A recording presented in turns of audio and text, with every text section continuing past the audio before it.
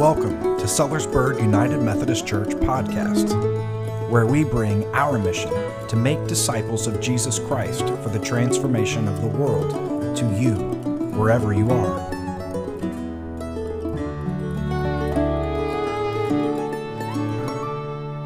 We're going to begin a 9-week journey, the longest series I've ever done. Are you ready? That's good, because it's coming. We're going to spend 9 weeks hearing from the prophets in the Hebrew Scriptures. They are not always easy to hear. Rarely are they, which is why we hear about them, because usually they were chased or hunted down or beat or something, killed. But we're going to hear from 5 prophets through the lectionary readings, and then we're going to focus on what they had to say, what it meant, and then what it means. We are going to be challenged. We're going to be uncomfortable. Are you ready? Yeah, that's an honest answer. I guess. But we will find encouragement. We will find hope. And we're going to find a renewed vision for the journey that is ahead of us as a congregation, as faithful disciples of Jesus Christ, as United Methodists. And are you ready to be pushed to the margins a bit? That's the idea of the title, Prophet Margins, because the prophets lived on the margins, lived in the margins. They're going to have some hard truths. But we'll be ready. Before we do, let's take a breath and pray.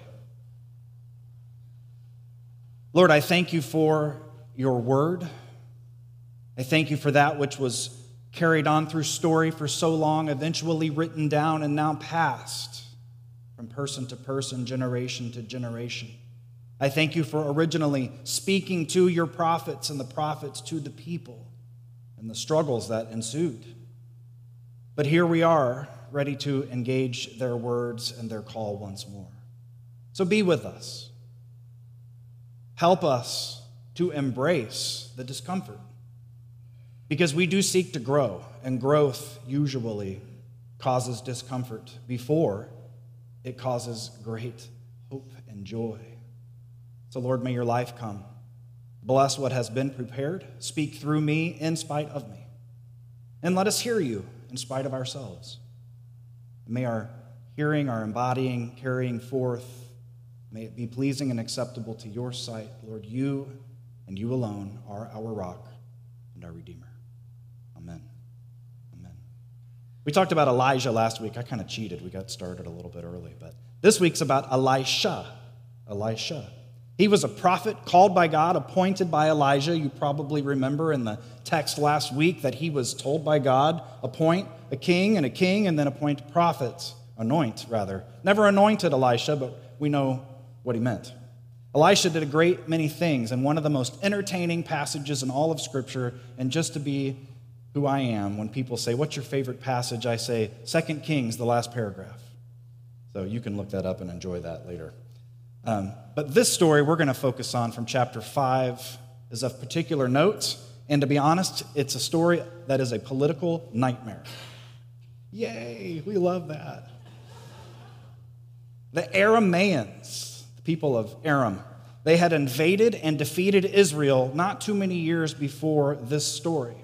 And this story is about the commander of that army now coming back to Israel to seek healing from Elisha. We don't even see Elisha in the lectionary passage today. He just sends words through other people. So he's in the margins and out of sight. But still, God is at work. And so we're going to hear the story of this mighty commander, a paranoid king, and then some lowly servants who offer a voice of faith and obedience and eventually healing. So let's hear from 2 Kings chapter 5. Naaman, a general for the king of Aram, was a great man and highly regarded by his master, because through him in the Lord had given victory to Aram. This man was a mighty warrior, but he had a skin disease. Now Aramean raiding parties had gone out and captured a young girl from the land of Israel. She served Naaman's wife. She said to her mistress, I wish that my master could come before the prophet who lives in Samaria. He would cure him of his skin disease. So Naaman went and told his master what the young girl from the land of Israel had said. Then Aram's king said, "Go ahead, I will send a letter to Israel's king." So Naaman left. He took along 10 kikars of silver, 6,000 shekels of gold, and 10 changes of clothing. He brought the letter to Israel's king. It read, "Along with this letter, I am sending you my servant Naaman, so you can cure him of his skin disease." When the king of Israel read the letter, he ripped his clothes. He said, "What? Am I God to hand out death and life? But this king writes me, asking me to cure someone of his skin disease. You must realize that he wants to start a fight with me." When Elisha, the man of God, heard that Israel's king had ripped his clothes, he sent word to the king, "Why did you rip your clothes? Let the man come to me. Then he'll know that there's a prophet in Israel." Naaman arrived with his horses and chariots. He stopped at the door of Elisha's house. Elisha sent out a messenger who said, "Go and wash 7 times in the Jordan River. Then your skin will be restored and become clean." But Naaman went away in anger. He said, "I thought for sure that he'd come out, stand and call on the name of the Lord his God, wave his hand over the bad spot, and cure the skin disease. Aren't the rivers in Damascus and the Abana and the Pharpar better than all Israel's waters? Couldn't I wash in them and get clean?" So he turned away and proceeded to leave in anger. Naaman's servants came up to him and spoke to him, "Our father, if the prophet had told you to do something difficult, wouldn't you have done it? All he said to you was, 'Wash and become clean.'" So Naaman went down and bathed in the Jordan 7 times, just as the man of God had said. His skin was restored like that of a young boy, and he became clean. The word of God for in Scripture, the word of God among us, the word of God within us. Thanks be to God. The mighty commander of a powerful army, inflicted with a skin disease. Despite the great fortune and blessing that he had received in battle and in leadership, Scripture tells us. Isn't that great? I love that the Jewish people are like, "Oh, we got defeated." Well, that was God's doing. Not them, that was God. If they win, that was God's doing.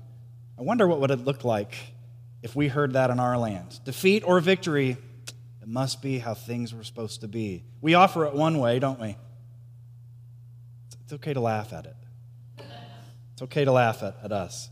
Despite the great fortune he'd received through God, he is helpless to illness because we're all helpless to illness when it comes. No amount of fortune or power can do anything about that. But a young Israelite girl taken captives by the Arameans. So think about that. Taken from her home, forced to serve, here she is in the home of the commander, and she sees his affliction and has compassion enough to say, "I know who could heal you." This young girl who has seen far more than she should have at that point. She's dealt terrible circumstances beyond her control. She has compassion. She also has faith in Elisha, and I got to wonder, how did she know? Had she met Elisha? Did her parents tell her about Elisha? How did she know that God could work healing through Elisha? We don't know that part of the story. We just know she knew. So she tells Naaman, "Go." This mighty commander is told by his servant what to do. A young girl, no value in their system, a foreign girl at that, and he goes. I don't know how long Naaman thought about it and wondered. I'm Naaman. This is Aram. I'm supposed to go to Israel? At the word of, did he wrestle with his pride? Did he lose sleep thinking about whether he should try it out? Did he approach his king seeking permission and with a little anxiety at what the king's response was going to be? Or maybe he didn't care about that because he'd tried everything else. Maybe he was just desperate and didn't care about the politics of the situation because maybe there was hope and he'd exhausted every other means, so why not try? How many of us have been there or know someone who has? The king of Aram not only granted permission, but sent him with all sorts of goodies. The silver and changes of clothes, they weren't for Naaman, they were for the king. They were a gift, a token. So Naaman followed political etiquette, went to the king and said, I have come to receive healing. Doesn't say anything about Elisha or a prophet. And so he gives the gifts, and the king stands up, whose father had been defeated by Aram, now stands and sees this as a threat, sees this as a game. If I fail at this, now they have cause to come and invade us. And so he stands up and rips his clothes, right? Could he believe that the commander came in humility and honestly seeking healing? Could he believe that he was supposed to do anything about it?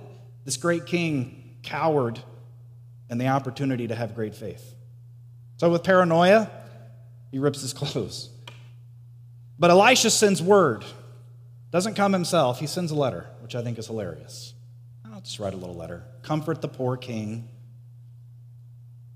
He says, I can heal him, send him to me. Naaman does. Now, when they say horses and chariots, picture Apache helicopters and tanks, because that is the equivalent of the strength in that day. So Naaman comes walking up with tanks and Apache helicopters behind him and stands in front of Elisha's residence. Elisha doesn't come out.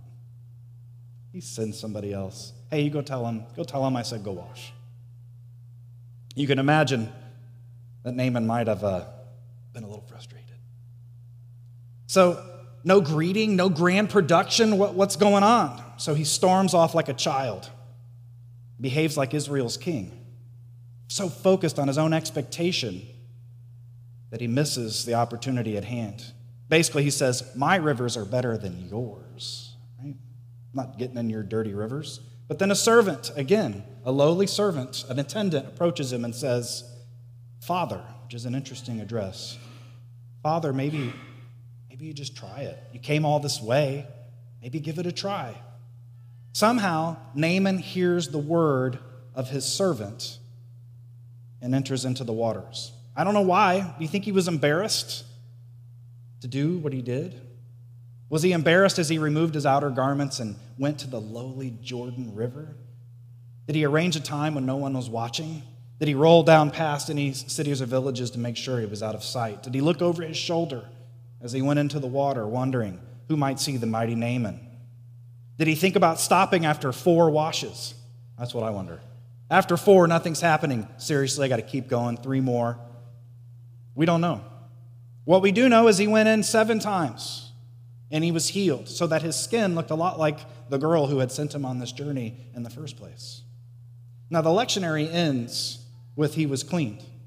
But the next verse, I think, is worth hearing. The next verse says, Naaman returned to the man of God with all his attendants, his tanks, his helicopters. He came and stood before Elisha. Now Elisha's there. And he said, now I know for certain there's no God anywhere except in Israel. No God anywhere on earth except Israel.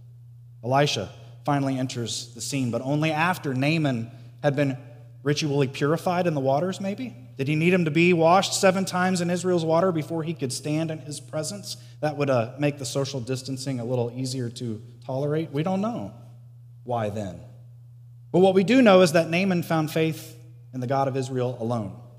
And the text goes on to say that Naaman abandoned all allegiance to the gods of his homeland. And he wanted to take dirt from Israel back so he could kneel on Israel's soil and worship Israel's God alone. And he even asked for forgiveness when he ushered in the king to bow down before their God in Aram. And he said, I have to bow down because I have to help him. But I know who God is. His faith was a little immature, a little simple, thinking that it mattered if he had dirt from Israel, thinking that God was going to be mad if in his heart he thought one thing, but on the outside did another. Elisha sends him home in right relationship with God. Go in peace, he says. He didn't make him jump through any particular hoops. He didn't make him get circumcised. He didn't have him do anything. He accepted his faith as it was and said, go in peace. Elisha held social power over Naaman because he had brought this healing. Naaman's trying to give him things, and Elisha says, no. No, that's not how it works. Elisha's not about power. He's not about politicking. He's not about self-gain. Elisha is a person of God, a prophet, content to work from the sidelines, out of sight even, doesn't need his name, doesn't need to be seen. He just wants to offer healing and compassion and grace and peace, even to the commander of the enemy's army. What do you think his neighbors thought? Probably, please him so that these tanks and things don't turn on us, right? God worked through Elisha for Naaman, and it was a miracle. Jesus even uses this story when speaking to the people of Nazareth, because in Nazareth they're thinking, oh, you've come, you're one of us, you're going to bless us. This is going to be great. And Jesus says, oh, hold on. God worked through Elisha for Naaman, the Gentile, the enemy's commander. God worked through Elijah for a widow of another land. Don't think I've come here to bless you all. I've come here to teach you how to be the blessing for everyone else. So they tried to kill Jesus, throw him off a cliff for saying that. I told you this story is a political nightmare. Some say that Naaman came to healing through the simple act of obedience. Wash and be clean 7 times he did, it was done. I say that's true, but there's so much more to the story than him getting in the water. Because first he had to hear the words of the captive servant. He had to approach his king with a strange request. He had to approach Israel's king and endure the paranoid response. He then had to approach Elisha, go somewhere else, and then be disappointed with the lack of grandeur. He had to then listen to his attendants who coaxed him out of his anger into obedience. And then he entered the water. Was it the water that brought him to faith? I wonder. Was it the clean skin? Or was the whole process humbling for him? Did he already have faith when he entered the waters? Did he know somehow God speaking to the most unexpected people? Did he know before he entered? What kept him going through each step of that process? Did he pray to God? We don't know. It's a miracle because he showed up. He persisted. And maybe he'd run out of options. And, being a commander of the enemy army, I'm sure his health care was pretty good compared to the average person. I'm sure he tried 100 other options before this girl's word of hope reached his ears. Maybe he'd stood before other healers who waved their hands and made a spectacular show only for nothing to happen. Sometimes it takes us being completely helpless and ready for the unexpected to be ready for the unexpected. Amen? Why is that? Why do we do that? We're just as proud as Naaman, aren't we? I am. I'll say that. You can join me if you'd like. I'm just as proud as Naaman many times. I expect things to be certain ways. I expect certain pomp and circumstance at times, right? I don't want to be talked down to, especially when I'm a pastor. Sometimes I'm like, come on, I'm your pastor. You don't have to talk to me like that. That never happens, by the way. Don't we criticize when the right things haven't been honored the right way? We often show up in the moment with our own ideals and preconceived notions, and then everything's got to measure up to that, or we're upset. Would you have turned back if you were Naaman at any point in this story? Honestly. Would you listen to the insignificant, powerless foreigner? Would you discount her insight? She's just a girl. She's the equivalent to their millennial, right? Put it that way. Would you let people around you know that you were following her lead? Where are you going, Naaman? Well, my servant girl told me. Would you even approach your enemy and ask for permission? Would you kneel before a king of a people you defeated? Would you then make the extra trip when the king says, I'm not going to help you? Now you got to go somewhere else, to the house of a prophet. Would you go? Would you accept the instruction, not from the prophet, but from the servant? Would you forego pride and try it 7 times? If you'd heard Jesus lift this up as an example of what God was doing in and through him, would you have joined in trying to throw him off the cliff? Where would you have drawn the line? It's a good question to ask. This is our discomfort for the week. Where would you have drawn the line? I've struggled with these kinds of questions in my life, and I have to ask, where do I draw the line? Not where would I, where do I draw the line? Where do I draw the line with others? Where do I say, that's asking too much? At what point does my egocentrism, only seeing things through my own perspective, and my entitlement win out over simple faith? The good news is, there's good news, always good news. God sends us hope even before we're ready for it. Amen? God sees us with eyes of compassion long before we realize maybe when we're not willing to do that ourselves. Amen? God offers us all the opportunity to wash and be clean from ourselves, so often in the most unexpected ways. Amen? We enter into baptism as an act of obedience, but the work of sanctification only begins. How many times have you said no to yourself in the lifelong process in the pursuit of perfection? How many lessons have you learned and thought, oh man, I did it again? Still have more growth. Thank you, Mike, raising your hand, confessing with me. How many times has the Holy Spirit confronted you with simple instructions that were really hard to follow? Maybe it was, apologize. I know you're right, but apologize anyway. Be in relationship more than be right. How many times already have you said yes to the Spirit's leading when it involves saying no to your pride? How many times have you said yes to the Spirit's leading when it was saying no to your expectations and preconceived notions? If you can think of moments like that, you're like, yeah, that's happened. Take heart, because you are following the path of Jesus Christ. You're not perfect, but we're headed there. If you can think of a moment right now where you have received the invitation to say yes by saying no to yourself, have faith in God, friend. If you're struggling with it, have faith. Sometimes it's a journey, but you may wash and be clean. God looks upon you with compassion. God sends you hope, and maybe this compassion and hope comes through the humble word of an unexpected voice in your life. Heed the call. Don't let pride and ego and expectation stand in the way of your healing. Carry on like Naaman, if he becomes someone you look up to in this story. Be the word of hope like the servant girl or the attendants or Elisha for others. It doesn't matter if you have everything figured out. Naaman didn't. It didn't matter. Have faith in God. You don't have to have the answers. You only need faith. You'll have more time to work that out with the Holy Spirit, I promise you.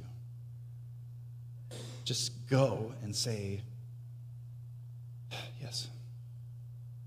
Enter into the waters of baptism in Jesus Christ, or continue to live in those waters. Wash and be clean. Amen. We thank you for joining us today, and it is our hope that you have experienced the blessing of God through our time together. If you'd like to know more about our church community and its ministries, visit our website at sellersburgumc.com.